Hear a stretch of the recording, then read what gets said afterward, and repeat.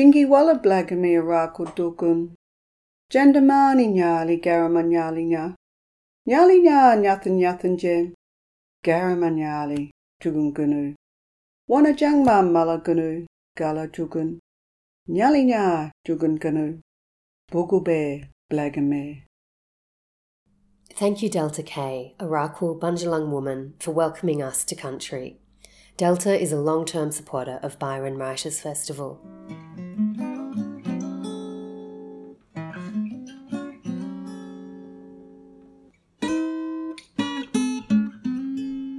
I'm Edwina Johnson, Director of Byron Writers Festival. You're listening to a podcast series featuring writers from the 2021 festival lineup.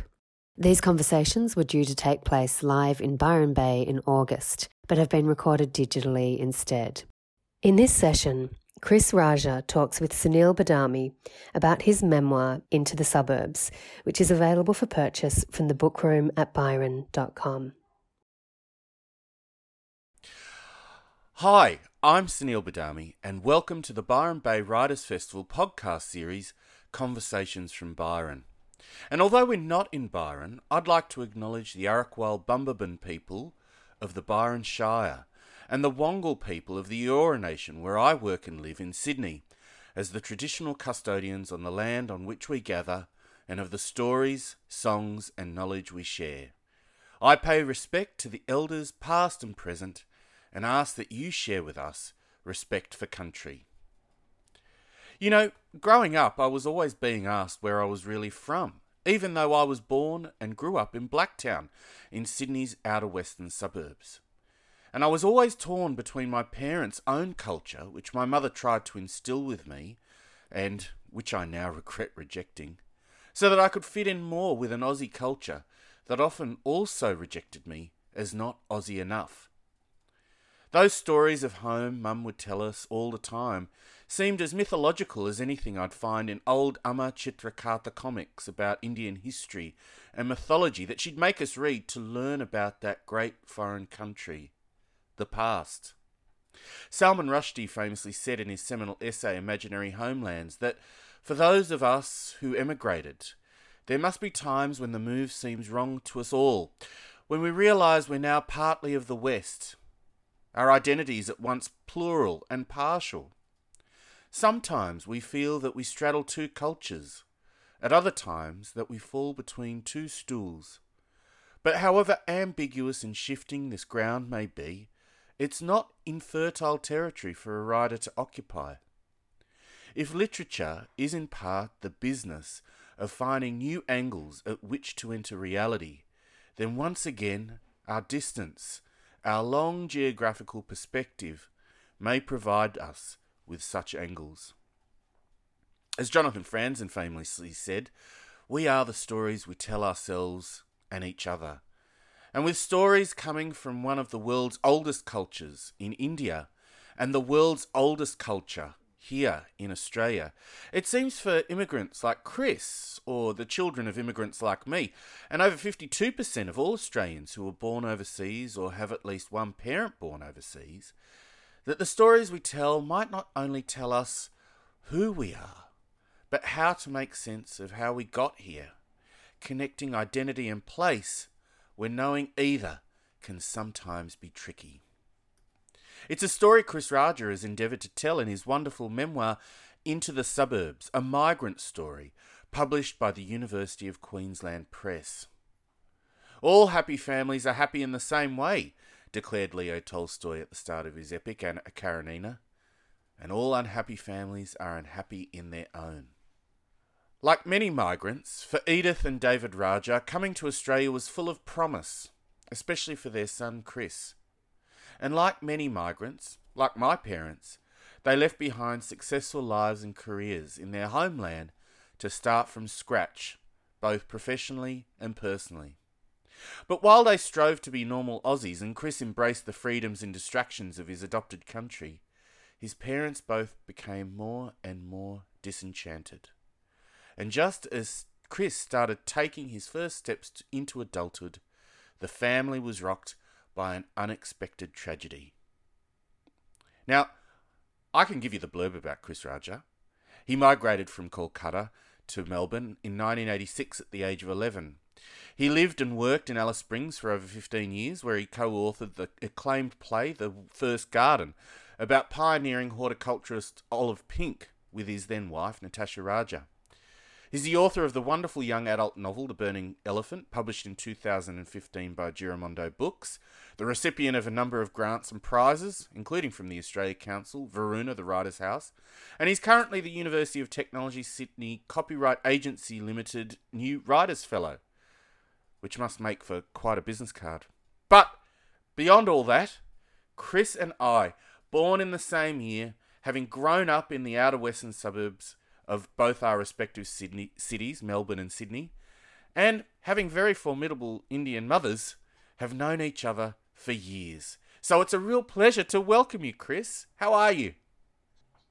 Hi, Sunil. Really good to see you. Hear you and catch up again. And what a wonderful introduction you've just given. So, Chris, you've written about your childhood in Kolkata and emigration to Australia fictionally in The Burning Elephant in 2015. Why did you write about your childhood non-fictionally now? And how did the fiction inform or influence the memoir?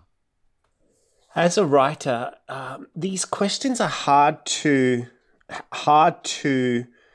know why we do these things. I mean, as you know, we write out of both a compulsion and a sense of work and duty and a sense of labour. And it's a combination of factors. The compulsion's always there to keep writing. I don't know why. The labour involves structure, approaching publishers and their agendas. And that then defines the type of work that you end up with. So it would be a bit of a leap for me to say, oh, I intended it for it to be like this. I didn't intend it in any, I didn't have complete control in the way, I'd write a play or a novel and a YA novel and then this memoir. I just carried these experiences with me. Growing up in India, then coming to Australia, moving to Alice Springs, living near a botanical garden. And the world around me informed what I ended up writing. The writing itself was then shaped by something else. And I think the story then informed me or told me, hey, I want to be in this form or other. And that was quite an interesting process because I didn't think I was a playwright. I didn't think I was a YA novel, and I didn't think I was a memoirist. I always just thought I was a writer. In the same way, I didn't think I was Indian. I didn't think I was Australian. I didn't think I was a migrant. I just thought I was a human. We'll talk a little bit more about those questions of identity. But going back to the process of writing, especially writing memoir, when I guess, memory and imagination are so interlinked and sometimes difficult to distinguish, how did you remember or recover so many evocative and seemingly quotidian details in the memoir into the suburbs? I mean, you talk about the clothes we used to wear and the music we used to listen to and even the snacks we used to eat. And I was instantly kind of transported back to the mid-'80s and early 90s, where I was a teenager and a young adult as well. What research did you do? There was two parts to writing this book, Sunil. There was the first part, which was written by a young man. So an earlier version of this manuscript was written during those early years of grief, those early years of being not a teenager, but a young adult. And then the manuscript was abandoned. And parts of it were published in various places, but I thought I'd abandon this memoir style, this first-person style. Initially I thought I was writing a novel, so using my experiences. And I'd written this this draft and went out of my way to delete all evidence of it. And then wrote other things. Caught up with another friend of mine who I hadn't seen for ages, and they asked me, "What were whatever happened to that story that about your dad and coming to Australia?" And I thought I'd deleted it, but except I went back to my emails and I found that there was one email that contained this draft, and which I then proceeded to have a look at it and rework it. And that's why there's this immediacy, but also this perspective in the writing. It's kind of reminiscent of Bulgakov saying, that manuscripts never burn.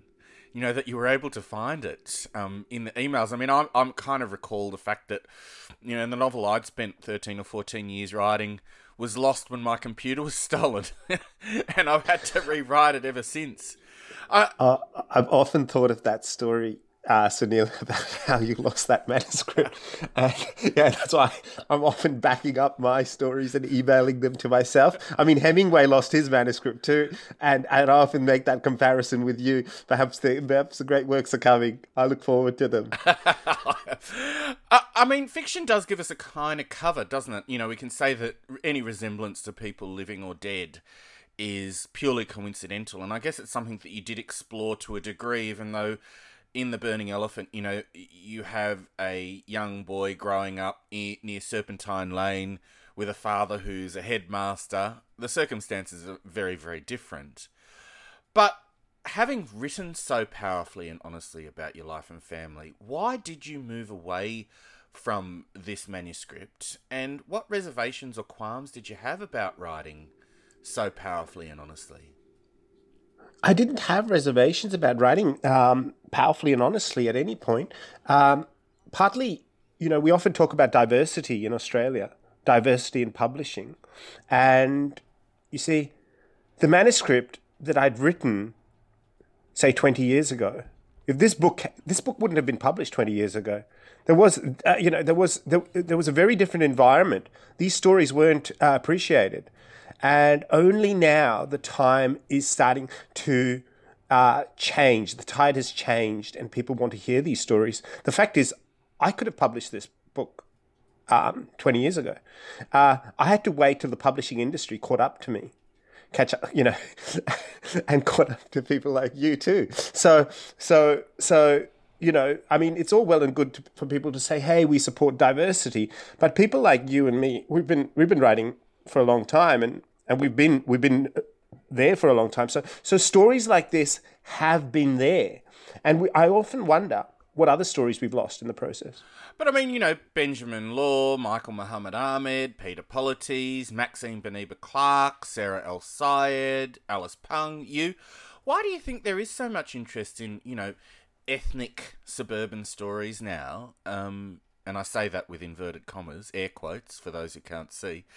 Why do you think there is so much interest in quote-unquote ethnic suburban stories now, given how white Australian publishing is? Well, I think these stories are all our stories. It's not so much ethnic or some hidden category. I mean, as you were saying in your introduction, a number of one of the highest rates of migrants that are coming to Australia are from Indian background, and that was a formidable list of writers that you mentioned, and commentators, and most of them are in their 30s, early 40s. I'm still thinking though about our parents' generation, for instance, and the amount of writers that have come before us as well, that we didn't get to see or hear from. Yes, I mean, you could virtually say that we stand on the shoulders of giants. Those Indian writers writing about India, especially those, I guess, non-resident Indians like Salman Rushdie or Vikram Seth or, Rohinton Mistry. They were kind of inspirations for me because I suddenly saw India in my own language. I didn't grow up speaking my parents' language, and they spoke different languages to each other. So I always felt a little bit lost in translation, not only from India to Australia, but between my parents as well. How did you feel about that, what Rushdie called, being caught between two stools? That's interesting. Well, why are there only those sort of names? Vikram Seth, who also influenced me a great deal, and the great Naipaul and Hanif Qureshi, of course. They were pretty much phenomenons in the US and obviously in the UK, whilst that was not happening here in Australia. And so we looked towards them as diaspora writers, and we got our inspiration from them. But when I was in my early 20s, I did my honours thesis on Edward Said and E.M. Forster and Niraj Chowdhury. And I was interested in how the West viewed India. So Western perceptions of India. And I compared Western perceptions of India in my thesis with how Indians viewed India. And I noticed that there was quite a difference. And that was very helpful for me as a young man and also me as a writer, because I came from India, but then I was othered. I was seen as another, an other. So, hey, why did you really ride on elephants in India? How do you know to speak English? Do you speak Hindu? These were questions asked. And I thought, these people know nothing about India. And that was me as a teenager, being frustrated. But then they would ask my parents these questions. And my parents would think, what have we entered? What time zone, what time warp, what reality have we walked into where these people are asking us these inane questions? I mean, you've got to remember, my dad was a principal at the age of 30. He already had about 3 masters, and he's walking into questions like this. So why did your parents choose to come to Australia over, the US or UK? I know that my parents came to Australia in the kind of immediate aftermath of the White Australia policy, because my father wasn't accepted into any hospitals or immigration programs in the US and UK. And so Australia was almost like the last resort. Why did your family choose to come? The UK was definitely an option. So that was considered. In fact, Dad was offered a master's philosophy scholarship actually in the UK before we came. Partly because my mum's side's an Anglo-Indian family. There were other relatives that already came here because of the family reunion. Was a factor. So there were other earlier relatives, and so that I think influenced my family. But in particular, what appealed to them was this postcard image of Australia being an egalitarian, easygoing place where it was full of opportunity and beaches and everyone was your mate. And that really appealed to my dad, who was an orphan, who really knew what it was like to experience a tough life in Bombay. And he helped so many people in India. I mean, he was a very amazing individual who helped educate the poor of Calcutta, who helped educate the elites of Calcutta, and they all loved him equally. He was an extraordinary man, and I just have so much love for him. And my mum, who also educated, who knew people like Mother Teresa, and they were, Victor Banerjee, the Indian actor, Shashi Kapoor. They moved with people that were very sophisticated, but also very humble, and they also, helped a lot of people. And my parents are my heroes, and I just, and they're friends, and so I was exposed to all this as a young age. And it still still influences me. It makes me want to write. It makes me want to tell stories and share this love and sense of justice, and that's what drives me in a way. Chris, you talked about, how influential and how intrinsic to their community your parents were in India. Why did they leave all that behind to come to Australia? There was a sense, as I mentioned earlier, a sense of ambition in my family to not just help others, but also to help, help me, actually. So a lot of parents, think so much, especially Indian families, think a lot, how can we help our children? What opportunities can we give our children? So that was a factor, but of course, family reunion was another factor, as I alluded to earlier, and thirdly was the sense that Australia was this egalitarian land of opportunity. I mean, I'm always reminded of that great joke. How many Indian mothers does it take to change a light bulb?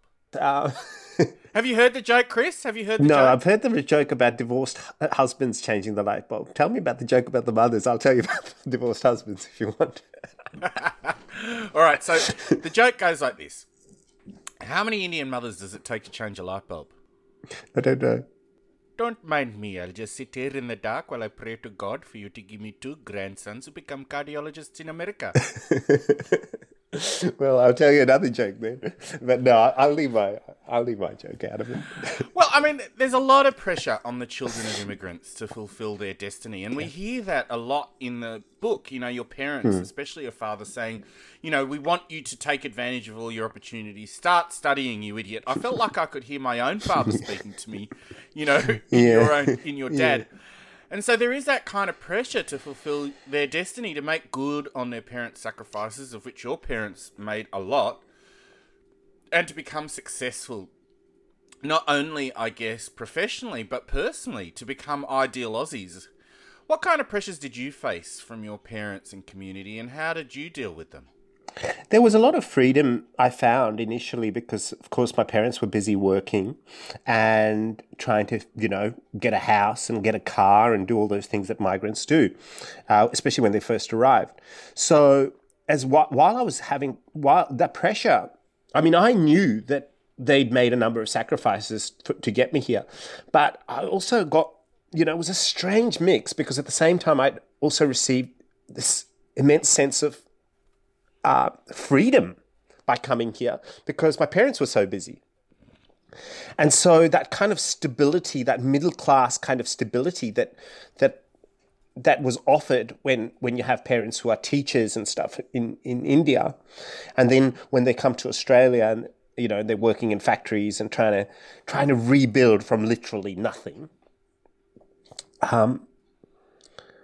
was very liberating for a naughty teenager like me.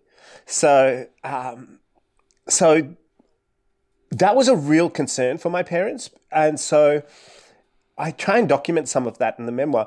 But at the same time, there, this emphasis on learning and reading. I mean, I stopped reading because I was getting teased at school. Hey, you're a nerd if you read. Hey, So of course, any racist calls and stuff, I realized that I had to become more masculine. And when I came here, it was a huge transformation. I felt like I needed to be more masculine. I needed to emphasize my sporting abilities, which I loved sport. I was a swimmer and a cricketer even in India. And so I decided, well, this issue of masculinity was really emphasized in Australia, different to Indian masculinity, which still exists in a very strong way. And so these expectations ranged not just from my parents. These expectations came from all angles. And that was really overwhelming. And working out whose expectations I was to fulfill was something that I juggled with and tried to write about. Now, you have written so honestly, like rawly honestly, not just about yourself, but about a lot of people in your family and people that you grew up with. How did they react to the book? I mean, you do really reveal a lot of secrets, around drugs and sex that are scandalous for good Indian families. Well, I mean, perhaps scandalous, perhaps, but they also, my family and everyone who knows me knows that I'm very honest and very upfront, and I think they appreciate that. I mean, we often put up a mask to society, and we pretend we are something else, and as we get broken in life, we realize that we're not so special, and that we are all, we all have these shortcomings, whether it's addictions, whether it's deaths, whether it's, grieving. That's what makes us human. And I think that's what my family values in me. And so even the cousins that I wrote about that, came across as perhaps, in one way or the other, they all came up to me, the ones that could come up to me, that are still alive, came up to me and said, "Good on you for writing that. That was brave." And they're all my family are my heroes, as I say. My friends are my heroes. I'm a very loyal person, and I try and present life as it is and how we are, and ultimately they're all the people that I wouldn't change a thing. I love life, but of course, you never want to hurt anyone, and with the pen. I remember my dad told me, there's two ways that you can be a bully. You can be a bully with your fist, but you can also be a bully with your mind. And I know this writing caper can wield its own wounds, and so it has to be done with great humility and consultation. And I tried my best to balance those things, and I often remember what Dad said about that, about being a bully with your fist and bully with your mind. It's a memoir, but you do write in a very literary fictional style. And when I say a literary fictional style, I don't mean that it's hoity-toity or difficult or challenging. In fact, it's such an easy read. I think it's a reflection of your skill as a writer, that it's so evocative and so direct. There's nothing in it I could see or feel that wasn't necessary to be there. But given that it is written in a very creative non-fictional style, yes, what other fictional devices did you employ to create, as you say, the hardest part of writing a story, which is around the structure and the narrative? Did you amalgamate characters or change names to protect the innocent, or merge or conflate events? I mean, what do these do to or for the truth of the story? Well, Gandhi wrote that very interesting book, Experiments with Truth. So we come from a long tradition of writers who have experimented with notions of truth, Sunil, as you know. And we know that any notion of truth is an experiment. I mean, Gandhi put it best, my experiments with truth. And in a way, my writing is an experiment with truth. I'm not saying I'm defining truth by my writing. I mean, no Indian would say that. But, we're writing using the tools that we have at a certain time, and we try and hone our craft. I mean, and we're just like other writers. I'm just like another writer who's trying to present, as well as I can, the material that I have been working on for a number of years in the best possible way to a publisher, who then may or may not take up my work. And then that relationship then produces the work that ends up there.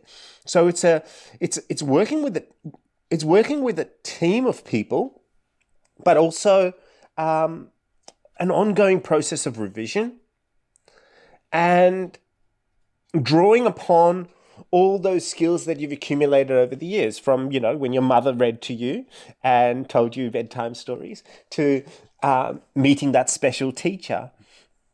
at high school who told you maybe you should write a book one day, or gives you a book to read, to your university lecturers, and then through your friends like Sunil, or like our friends Ian. Yeah. So yeah, just it's an ongoing process. It's still going. That was such a great answer. It's interesting, though, because a very prominent publisher, you may know, I recall one of Australia's greatest writers who had moved kind of from fiction into non-fiction, telling me about a moment with this publisher saying that non-fiction wasn't as, I guess, artistically important as fiction, because unlike fiction, the characters still existed outside of the story, or words to that effect. And I guess the big thing about non-fiction is that it's your story, but it's also the story of everyone around you, especially your parents and your family. What responsibility do you feel to telling their stories as part of your own? I'd like to address that question. There's two questions in that. I'd like to address the first part of that question first, which was what's artistic or not. And I really appreciate that question, because so often as migrant writers, we don't get asked enough about the artistic process of it. And yes, I did think a lot about that. In fact, I'm constantly thinking of what is artistic and not. And yes, can memoir or non-fiction be as artistic as fiction and a novel? Can a play be as beautiful as a novel? Can we have poetry in a play? Can we have poetry in a novel? Can we have poetry in a memoir? These are questions that I think about all the time. And yes, some great prose writers. Patrick White's memoir is not as good as his novels. In fact, I've got his memoir. It's not very good. I love Patrick White's novels. But there are other writers, like Elias Canetti, whose non-fiction work is predominantly, most of his work is brilliant, including his memoirs. And he wrote one novel, which is also brilliant. And so there are various traditions, both in India and Europe, of making the memoir and the non-fiction into high art. And early on, I decided I wanted to write in a variety of forms and voices and just aim high and not really worry what anyone else thinks or says. The second part of your question was different. And that is, how do I consider other people's feelings about how they may appear in my story, which is a completely different process. Should I answer that? Go on.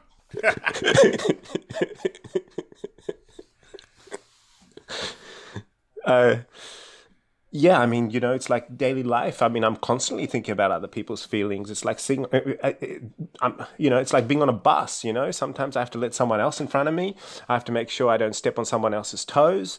But the art and stepping on someone's toes are two different processes, and I juggle them.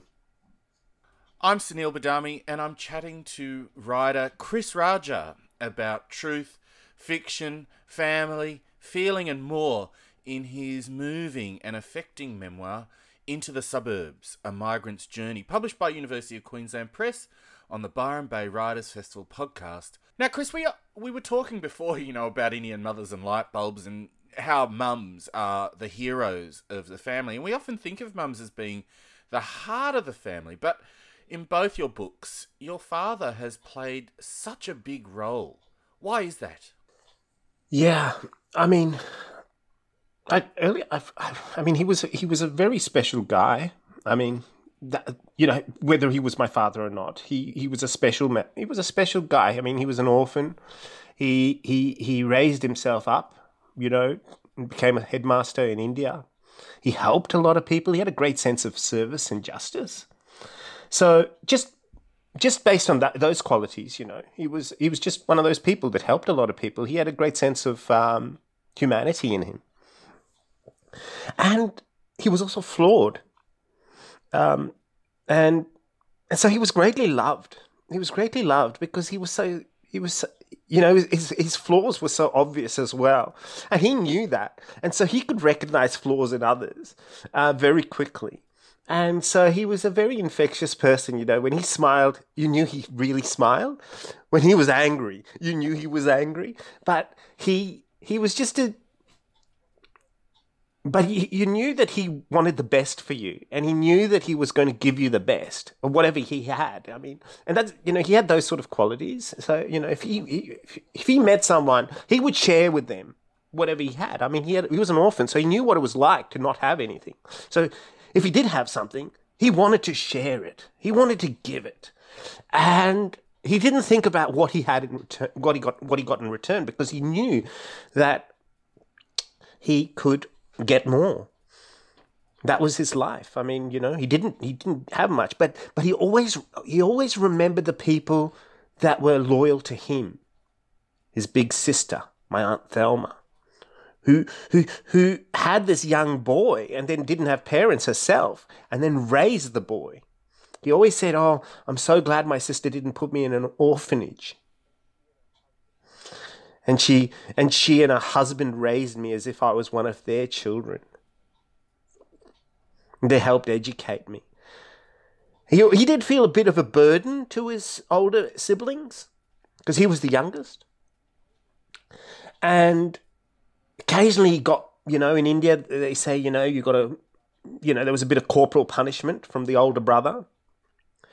But he still loved them, and he was just this genuine guy. And apparently, he got beaten up a bit. And so, I just love him. And I still love him. I miss him. And then there's my mum who also had a difficult childhood. But, these people were all class. They were a different type of generation. And they put their experiences into giving back to other people through education and helping. They just helped so many people. So, yeah. I mean, it's interesting, isn't it? Because I was really surprised, I guess, having grown up in a Hindu family and your family being what we would call Anglo-Indian, Christian, English-speaking, Western names. Although, of course, as you reveal in the book, it's not that. You're actually closer, I guess, to my family's, long history than I may have perceived at the beginning. But, getting to know you. But what really struck me about your parents talking about service and humility was how similar it was to many of the ideas that my family, especially on my mother's side, who were involved in the independence struggle and friends with, people like Tagore and Annie Besant and the Theosophists and the Indian National Congress. That whole sense of that Nehru socialism, of sacrifice, of service. But, there's also a kind of element, I guess, similar to that loyalty, that Confucian loyalty in Chinese society, to family, to the better good, to the kind of abnegation of self. How did that kind of inform or conflict with your Australian individualism? There's one thing that I need to address in that question, and that is this sense of, what is an Anglo-Indian and what is a Christian Indian. And this was partly one of the reasons why a number of Anglo-Indians had to leave India and a number of Christians left India, is because this questioning of who is an authentic Indian, as we're seeing in current day politics. There are Jewish people in India going back 2,000 years. There are mosques. There are synagogues in Kerala. Vasco da Gama came in, as you know. And so there's this long tradition that we fit into, but also that within the same family, there were these Hindus, Gujaratis. My grandmother's a Gujarati on my dad's side, so it's very fluid. One of my grandfathers changed his surname, as I say in the start, overnight. Decided to change his religion. I mean, India has this great capacity to incorporate and adapt and transform. So whether it's the Muslims' influence, whether it's the British, before the Mughals were the Buddhists, and before that there were the Hindus, the Vedas, as you know. And so there's this great thousands of years that it was constantly evolving and transforming. And so by the time I came to Australia, I was well prepared. It was in my genes to transform. And Indians are always transforming. We're the greatest chameleons on the planet. I know, it's so interesting, isn't it? I mean, a lot of people don't actually realise that there were Christians in India before there were Christians in Britain. St. Thomas the Yes, St. Doubter Thomas in came to Kerala, yes, and died in Chennai, in South India. Yeah, and I sort of...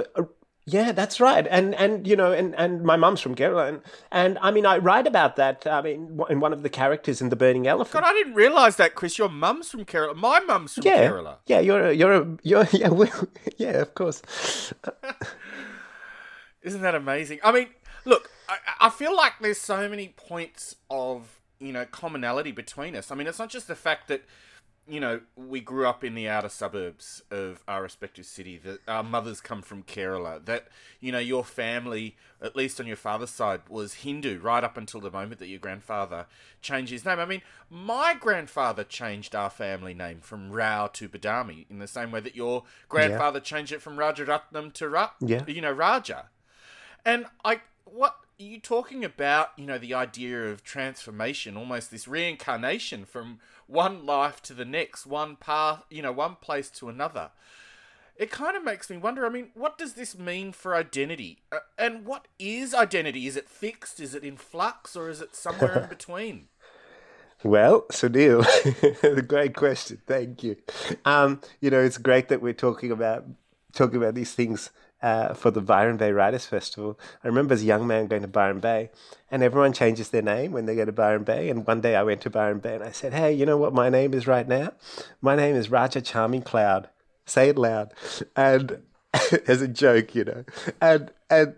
but there is a long tradition of people changing their names. Siddhartha became Buddha. Mohandas Karamchand Gandhi became the Mahatma. We're always changing. That is the essence of who we are. And I had most of my childhood education in India, and all those stories of these great people are like just there. So I walk around with this Australian accent, with this Australian look, but I carry all that history that I learned, all that stuff that my parents taught me.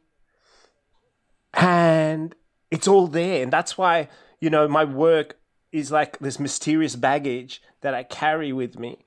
In the same way, like, The Burning Elephant, which you mentioned earlier, is an Australian novel, but it doesn't mention Australia at all. Because I carry that burning elephant with me in my work wherever I go. And so, it's like these concepts of names and transformation. We only have to look at the lives of those great people, Siddhartha, Gandhi, and see the transformation. And with Gandhi, it's particularly interesting because he went to the West and then came back, went to Africa and then came back. And so I mean, that's another interesting trip, which is happening all the time. We see that in a number of literary books.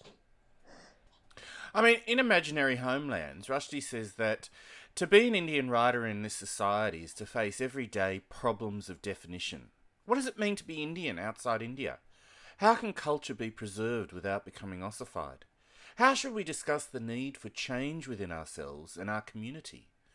What are the consequences, both spiritual and practical, of refusing to make any concessions to Western ideas and practices? What are the consequences of embracing them? Now, Don't worry, they're not questions. But I guess the thing I was is thinking, wow, that, like, okay, I'm becoming a sage now. I mean, I guess, in Australia, when people ask me where I'm really from, and I say Blacktown, but don't tell anyone, we don't want to affect the property values.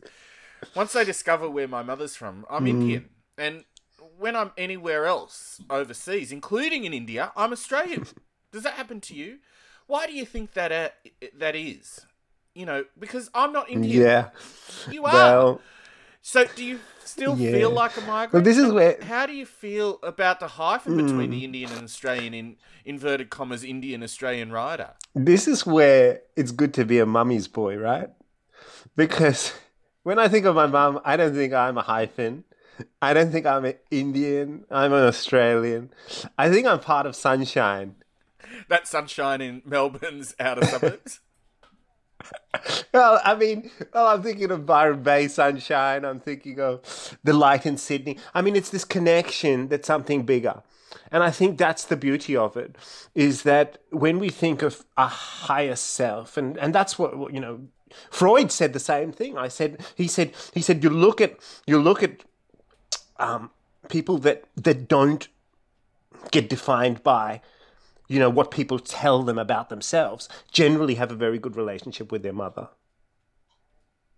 And people like me don't really care how we're defined. We're just going to keep redefining those definitions. So, Chris, thinking about those, Rushdie talking about that space between stools, I kind of think of that space between oceans, between India and Australia. And the sense of homesickness I get when I'm in India, even though I'm there for India, or my idea of India, or the idea of my mother's memory of India, kind of India that I feel distance from because I don't speak any Indian language. I'm hopeless with festivals. I tie my lungi very awkwardly, and my family all laugh at me because of my accent, I remember once we were on a tour with my uncle in India, and, they take you around to all the beauty spots and the pleasure spots, and you go and visit all the family. You're like this kind of caravanserai of, aunties you've never heard of, and so and so who is related to someone very tenuously by marriage, 3rd times removed, but all that sort of stuff, right? And I remember saying to my uncle, so, are we going today? And he said, of course we're going to die. Everybody must die. I die, you die, but if you are good, you will be born again. And it's interesting, isn't it? Because my family in India, they can't understand my Australian accent. So the closest I get to speaking to them in a way that they can understand is putting on the Peter Sellers Birdie Num Num accent, right? My uncle used to always say, "What, man? Speak properly." And so I would start to speak like that. And just as I became used to speaking in that accent, and the noise and the colour and the smells and all of the too muchness of India, we'd come back to Australia and I would think, oh my God, where is everybody? Now, I'd really love to hear a little bit about that nature of belonging and, I guess, loss as well that comes from emigration and immigration from into the suburbs. Would you like to share a little reading from the book? So, yeah, I'll just read this. By the time we were back in clean and organised Melbourne, I had gained a new perspective on the world. As we drove to Keysborough from the airport, I was filled with the familiar. The freeways, the gardens, the beaches, the cafes and pubs. There were empty parks everywhere. Beautiful public gardens set aside for enjoyment and recreation, with no people using them. The roads, the petrol stations, the quiet streets. It was exactly as it had been when we migrated. We were in exile. Our birthplace was a long way off. The following day, I woke up and spent the morning with the travel agent in Parkmore, considering flights back to Calcutta, questioning where I should possibly be. If we could have predicted what lay ahead during those days in India, where all this began, we might not have had the courage to migrate. Unable to think clearly, I went home and lay on my bed, looking out the window over the green lawn onto the silent street, small trees, neighbours' houses and blue sky. That weekend I attended church and the pastor preached that we are haunted by a spiritual homelessness, invested in our personal life projects, and are no longer in a relationship with God. And in the process, we have forgotten who we are. I thought deeply about that statement. Who we are is very much defined by the locations we are in and the company we keep. We are exiled from the womb, from our homes, from our schools, our work. If our sense of safety is removed, we are exiled. The power of memory plays a significant role in our sense of identity and belonging. We have a sacred identity and want to be recognized by those we love and be able to give a report of all that relates to us. I struggled to develop a structure to my days. Returning from Melbourne to Calcutta and then back to Melbourne had transformed my perception of past and future. I wondered what happened to the people who had died and the others I knew but no longer saw. Whatever happened to old classmates and lovers? Did the dead remember the living? I wondered if Nana Gemma and Dad would remember me. Would death be like a homecoming where we are welcomed by a creator, can recognize and be recognized by our loved ones and be able to share stories about all that has happened since that previous meeting? The questions never stopped. We want to be seen and identified by those we love regardless of how we changed. We might be by time. Questions of identity, I had come to understand, could be prompted by a holiday, but also by a word, a look, a bird or plant, a stranger or a song. Sometimes homesickness tastes sweet and at other times sour. Wow, that was so beautiful, and it kind of articulated, I think for me that space between words, all the things that are left unsaid, especially by our parents, the things they can't tell us and the things we sometimes can't understand. Especially from my parents, and especially my mother, for whom English is not her first language, even though she speaks it very well. I always feel, even without the kind of barrier of language, and I find my mother starting to speak in her own language more and more, she starts to remember those words more than she often remembers English words at the moment. And I have no word to give her because I don't know those words at all. Speaking of things we can't talk about, at the heart of the book is a really big loss. And it's kind of echoed in The Burning Elephant, and that's your father's death. How has your father's death affected you in terms of the way you remember him? And how has your writing been informed by that trauma or helped to heal it? How my father affected me is a massive question, and I have been thinking about that, and I think, partly certainly informed the fact that I became a writer, because one of the things that happened after he died was I was told to go and visit a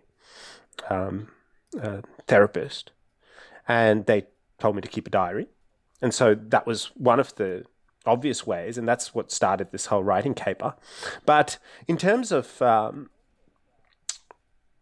how it affected me, my memory of him is extremely fond and loving. And,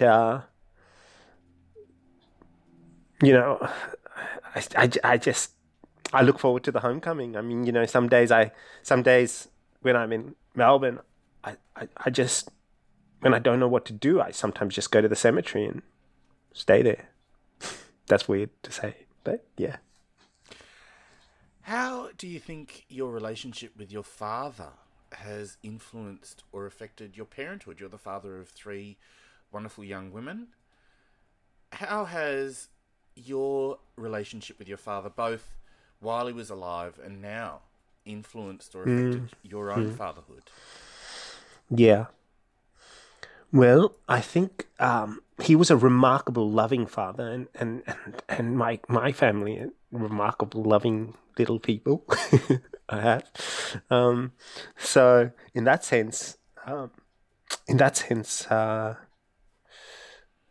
it's, you talked about language, what language we speak. I mean, my dad could speak Hindi, Marathi, Bengali, and English, of course.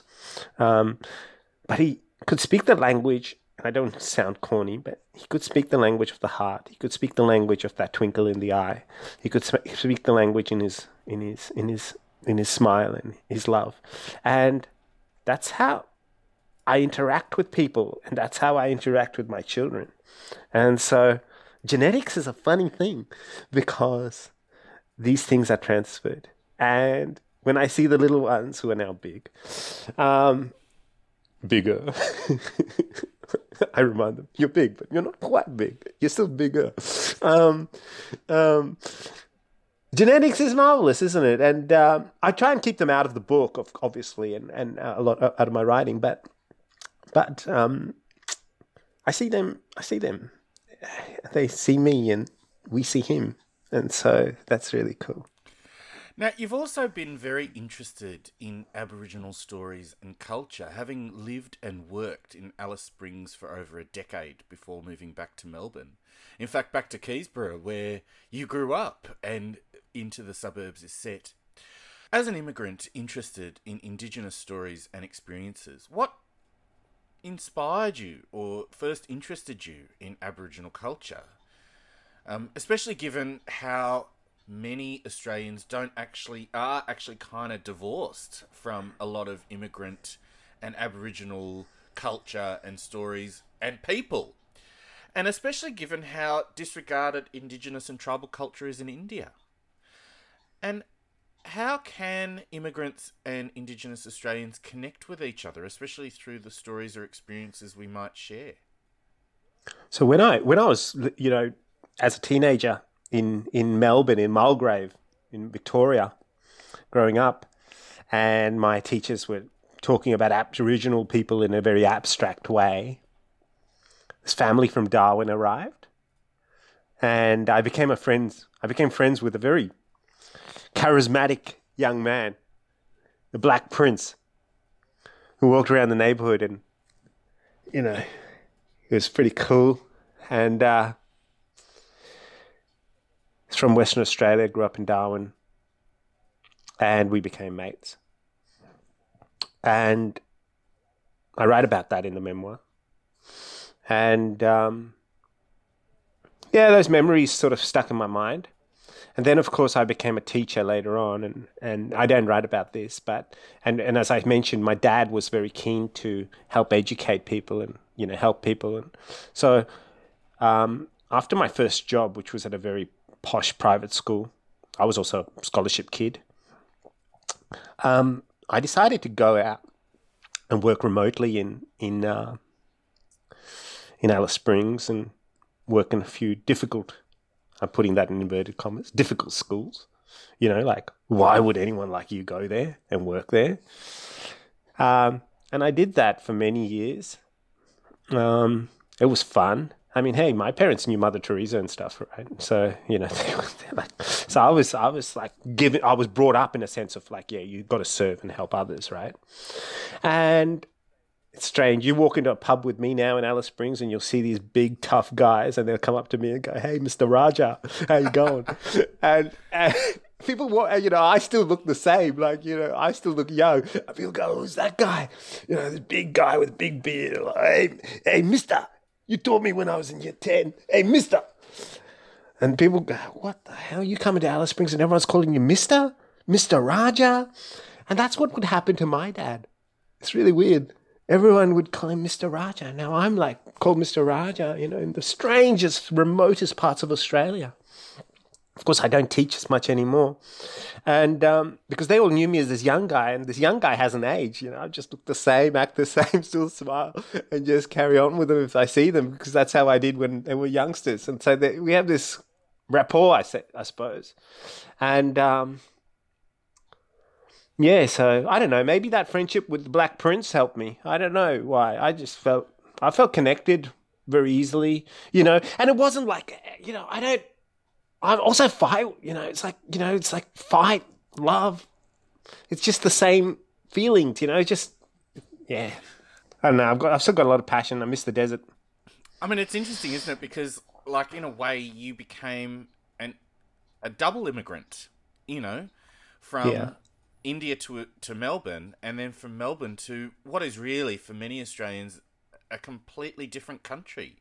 You mean Alice? Yeah? Yeah, or the Northern Territory. I mean, I've never been there, and I would feel that I had gone to another country because it's such a different another culture. Planet, perhaps. In some places you could go to another planet. I mean, it looks a bit like Mars. I remember driving around with an old mate of mine, Malcolm, and he took me to his community once, and he said, we're going into other territory here, Sunil, you know that, but he said to me, hey, welcome to Mars. And I was like, yeah, this was when I was like, this was one of the first trips I went out there, which was around 2004. Welcome to Mars, he said. And I was like, oh yeah, it is a bit like Mars. It's amazing. I would so love to go to the Northern Territory, where my sister-in-law is actually living right now, and she's had the most amazing time. I hear, she sends these emails about, dogs being eaten by crocodiles and having to, shoot. Oh yeah, so she's up top end. Buffaloes, while she's on her morning jog, and willy willies coming and blowing, the pool dry, and I think, oh my God. All I'm worried about is getting enough toilet paper in lockdown. It's interesting, though, isn't it? Because you talked about going to a posh private school, and I, whenever I tell people where I went to school, they always look at me as if when I was 7 or 8, I sat my father down and said, hey, can you please send me to the only military boarding school in the state where I'll be one of 10 non-white boys who doesn't play football? It's bound to be character building. And to be fair, it also built my therapist's holiday house. Christos Tsiolkas has said that race isn't the biggest issue in Australia, but class. Yeah. What do you think of that? And how do you think race informs class? Oh well, so that was really evident to me, and my family, when they first came to Australia, and they quickly realised, okay, it affects you in a number of ways, in where you live, who your friends are, where you educate your children. It's like, what you eat, when you will die. All these things are affected by class, and and people pick that up. Children pick that up. Where your postcode affects when you will probably die. That's a reality check, and and where you go to school might affect your job prospects and your TER scores and things like that. So these are factors in Australian life. I mean, whether people like to acknowledge them or not. Through circumstance, I went to a number of schools. And to be fair, I still maintain friends from all of those different schools, and and they're all cool, great experiences. But as I highlight in the book, very different experiences as well, and so I've just tried to show some of the examples that I encountered, but not saying that one is better or worse. I mean, and then when I went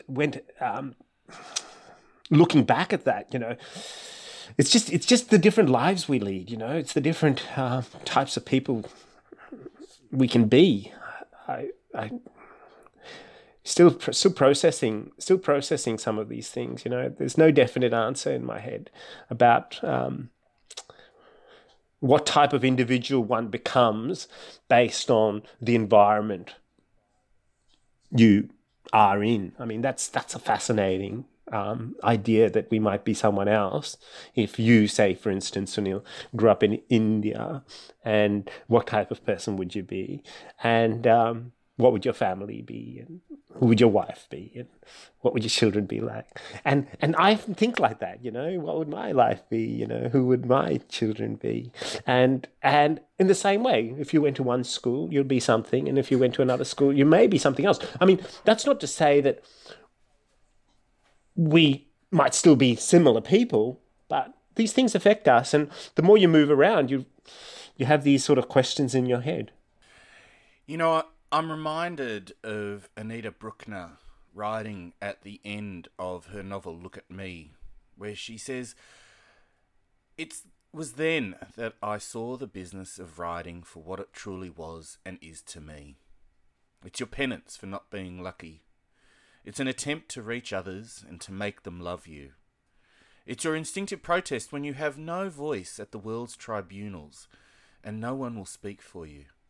I would give my entire output of words, past, present, and to come, in exchange for easier access to the world. And I don't go back on this.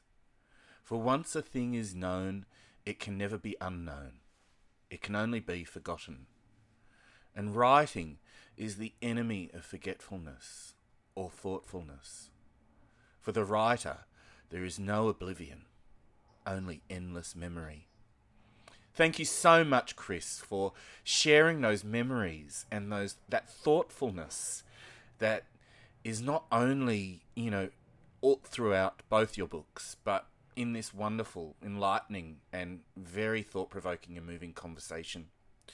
Into the Suburbs, A Migrant's Journey is published by the University of Queensland Press. So why don't you drop into your local independent bookshop, or drop them a line, especially if you're in the east coast of Australia, and see if they can't post it out to you. You'll be supporting Australian writers and Australian businesses who've been doing it tough even before the pandemic, and especially now with our two biggest cities in lockdown. You can find out more about Chris and his work at www.christopherraja.com. I'm Sunil Badami, and it's been an absolute pleasure spending this time with you.